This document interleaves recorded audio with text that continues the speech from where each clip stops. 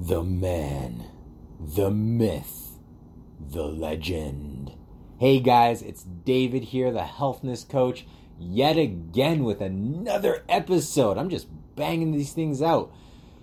I am super excited for you guys to hear my next guest. This guy has made a tremendous impact on most of the trainers in the Orleans area, giving them the opportunity to be able to be their own entity, to develop their own company, to be able to train their clients and not have to worry about the corporate pressure of selling. I love it. So I'm so excited for you guys to hear his story. And as always, if you have questions, comments, concerns, feel free to contact me. Or if you have concerns or you need help regarding your health and fitness, feel free to get in contact with me. Healthness for CND on my Instagram or David Donald on Facebook. Yes, let's get it. All right, exciting. Zach the man. So excited to have you on my podcast, man. This is absolutely a pleasure, man. So just going to ask you a couple of questions, man. When it comes to a foot above fitness, how did that come to be? Where did that come from, man? Well, so it was kind of a play on my height. I'm 6'7" and literally a foot taller than everybody. And when I was working in the commercial gym that I was in before, I started to try and brand myself. And I wanted to build a following to me rather than just a following to the place that I was working in. And so the joke was, hey, I'm a foot taller, so let's make it a foot above. Made some logos, made some shirts, that kind of stuff. Started putting it on people. Things transpired to the point that I was then going to open my own facility, and when I got to that point, I looked for another name. I wanted to call this place something else in the outset, and I told everybody that, and everybody thought I was crazy. They're like, you are a foot above, call it a foot above fitness.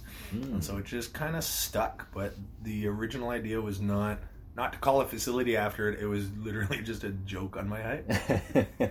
That is awesome, man. What's your history like? How did you get into fitness? Because I mean, like, opening a big spot like this, I mean, like, even though it's a private gym, this is completely fantastic and amazing. So how did your fitness journey, how did that come to be? That's a long one. I was a chubby, antisocial, out-of-shape kid all the way up into about the end of grade 9. My mom very much taught my brother and I to self-medicate with food, and there was not much that made me feel really confident about myself. I played a ton of video games and I consider myself an ugly duckling now. I've turned a frown upside down. And so, truthfully, there was a girl that I had met who said, hey, you'd probably do well if you lost a little bit of weight and you look better.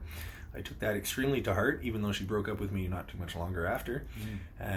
But by then the ball was already rolling. I did everything really poorly in the outset. I ate like a piece of chicken and an apple a day and would go for a 2-hour run. I lost 60 pounds in something like 9 months, dark circles under my eyes, like I was skinny fat, didn't know what I was doing. Started to then like educate myself. Started to read, very much self-taught for the first bit. I was far too shy of going into the YMCA, so I started training in my dad's basement for the first little bit. Struggled to do pull-ups, bench presses, push-ups, the basement teenager workout kind of thing. And then things started to roll. Then, okay, it's time to get into the YMCA. I knew that I needed some more equipment, some more tools. Started doing that for a little while. Good Life at Plaster Orleans ended up opening up.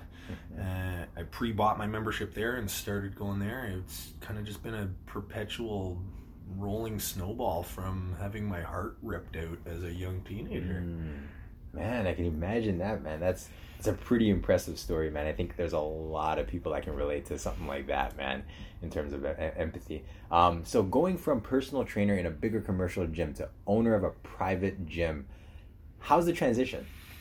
The transition was one of, I say necessity. It had gotten to a point where there were things that I wanted to do in the corporate gym that I was at before that just didn't fit into their model. I felt like there was a lot of people that I could help that I wasn't able to because I had to sell them 3 sessions a week for 6 months or something along those lines.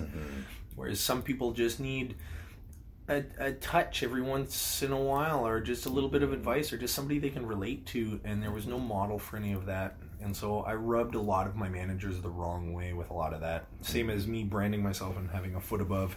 They didn't like that I had t-shirts with a different logo than theirs on it as well. And so it got to the point that I knew that I couldn't be there anymore. And initially I just wanted to leave, and I just wanted to be a trainer at a facility. I wanted to pay flat rate rent. I hated that it was a percentage and it was about 50-50. I was getting, for lack of a better word, screwed. And so I looked for somewhere I could just pay flat rate rent. I'll find my own clients, I'll manage my own hours, I'll take care of my own business, just let me have a space and leave me alone. And I looked around for that. I looked around for that really hard. And a lot of the places that did a flat rate rent had a facility that you just didn't want to bring a client into. Some had old equipment or didn't have a change room and shower, and like a lot of this stuff I would call necessities weren't there. And then the flip side to that coin were even some of the smaller corporate gyms, but all of those are percentage based. And there is the incentive to work more is I'm going to pay the house more, and that just sounded crazy to me. So I decided, okay, maybe I need to just fill that gap then. There's obviously a void in the industry. Let me get in there. And so I then partnered up with a trainer. He and I were going to open a space together. Looked for equipment, found a space. We were literally a week away from signing, and then he told me, I didn't do my taxes last year. My parents co-signed on some of my stuff. And that turned into a bit of turmoil. So I went back to the corporate gym with my tail between my legs and figured it's never going to happen. I tried my damnedest, and I'm just never going to get off the ground. One of the clients of one of the other trainers at the facility heard through the grapevine that I wanted to get off on my own, and he's actually part owner of the space that I'm in right now. And he said, well, you should come take a look. So I walked through. As soon as I opened the door, the space used to be a martial arts studio, so it had change rooms, it had showers, it had a front desk, big open spaces, and was kind of built for fitness to begin with. I got through the door, and I just knew that this had to be a gym. And so I just did some legwork. Because it's such a big facility, there was no way I was going to operate it on my own. I found a few trainers in the area who thought I had a good idea. They were ready to then rent from me. I did not want to partner again. I learned my lesson there. And then this place got rolling. In those first few months, I was operating at a huge negative, but it was just one of those cases of I had to do it. I could not stay where I was anymore. I could not find where I wanted to be. So I had to. I just felt like this had to happen, and it has. Wow, yeah, no, and it looks like it's going really well. So in that case, man, what are some of the future projects that you're going to be working on? So future projects, I keep it in the back of my head that I wouldn't mind replicating this model somewhere. I've seen now a ton of trainers in a relatively short period of time all get attracted to this model, just because it lets you kind of do whatever you want to do. You keep your own logo, you keep your own brand, your clients pay you, you're in charge of everything. And I think any good trainer is somebody who takes what they do in a very high regard, and I think those people are much better to just get out of their way. Whenever I was managed at the place that I was before, the corporate gym, I would underperform. And the more that you left me alone, the better I did. And so I wanted to be able to let trainers just do what they thought was the right thing to do. And this has gone really well. So I'm thinking second location would be pretty cool. I'm out in the East End in Orleans right now. 1290 Trim Road, shameless plug, come check us out. Probably Barhaven next is what's on my mind. Project-wise too, we've got a brand of protein coming out very soon. Very high quality whey, exactly. No garbage ingredients, no sucralose, no aspartame, no weird stuff that's going to screw up your gut and flora. And yeah, I just want to just be genuine and just keep putting out quality in an industry that's highly saturated in both supplements and training studios. But just the fact that so many of them do a percentage model, I think, dilutes what we're here to do. And so I want to just try and stay genuine and expand. That's amazing, man. So then, as a personal trainer of your caliber, how have you attained the level of success that you had with some of the clients and some of the principles that you applied with those clients over time? How did you be so successful enough to say that I actually just want to go open my own gym because I'm that successful with my clients and attaining goals with them? God, consistency will trump everything else. Just don't quit. The other thing too is that the best advertising, networking, call it whatever you want, that you can do as a trainer is to do right by your clients. So if you're spending time trying to put together like Facebook ads, or you're trying to like put together whatever advertising you're going to spend some time on sitting in front of your computer, you're better off sending those text messages to your clients and just genuinely taking care of them as often as they need to be taken care of. And they will tell all their friends, and those friends will tell their friends, and that will turn into referrals. Those people come in, you do right by them, and it's just a matter of being genuinely consistent, which seems so simplistic, but man, it's so much easier than trying to like hire some company that's going to then like manage your online booking and blah, blah, blah, blah, blah. Like, man, just do right by your clients. And really, as a successful personal trainer, if you're going to do one-on-one, you don't need much more than about 15 people. And for you to find 15 people in a 15-minute drive from wherever you situate yourself is not that hard. Yeah, completely agree, man. And as a gym owner and pretty much having a team of fantastic trainers here working with you now, what are some of the challenges that may come up, you think, in the personal training industry in the future? Because I know that you're saying that this model that you have right now is something that is new, something that no one else is doing. Do you project that there's any challenges that may come in the future from this type of model? That's a tricky one. It's kind of hard to see what your problem's going to be until it's in your face. Yes. But it's good because I really like the model. I mean, even for me as a trainer, coming here and being able to be my own entity, that was like something that I've looked for the last like 5 years, right?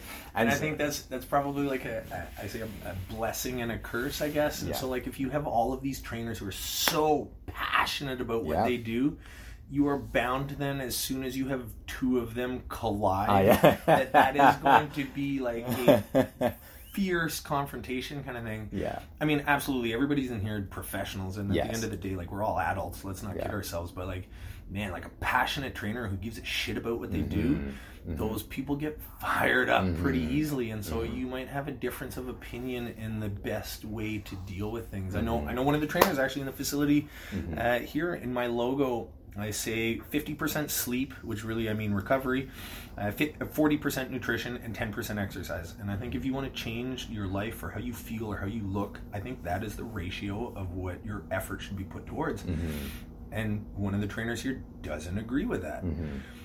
But like, it's not my job to try and change the way that he thinks. So I think that in terms of possible future problems, but I'm not even sure that's a problem. I think trainers bumping into each other like that pushes along growth. It gets you thinking. So like, there's a quote that I really like that says, "The impediment to action is what brings action. Therefore, what stands in the way becomes the way." And so if you have somebody who opposes your way of thinking as a trainer, that's going to be the best thing to push you to solidify what you believe in as a trainer. And so I don't know. I think some of those, problems in the industry or future issues, if you just look at those as like a stepping stone to success rather than like some roadblock, I don't know. I don't think there are problems. There's just going to be a whole bunch of more solutions. So I'm kind of looking forward to whatever gets in my way next. That is completely awesome, man. And like, I absolutely agree that when we do come together, we all have these different approaches, and that we try to like figure out like, this has been working for me. So I don't think that we try to get in each other's way, but I think we always try to like figure out each other's kind of like perspective and process of getting clients to their goals and how we run our business. And I always say, man, we're like on the same team, and I like the fact that we develop our growth that way, because we're all fighting the same battle. Yeah. Right? We also want to help people. At the end of the day, like, we share that common element that like we all want to help people. Yes. But there's more than one way to skin a cat kind of thing. And it boils down to whether or not you agree or disagree with the way that somebody else does whatever they do. But you need to be able to understand that that's an opportunity for you to personally grow and make yourself better as an individual, or as a trainer or a coach, or whatever you want to call yourself. Cool. So in that case, do you have any advice for any young entrepreneurs in Canada who would like to gain success in this very competitive industry? Stay genuine.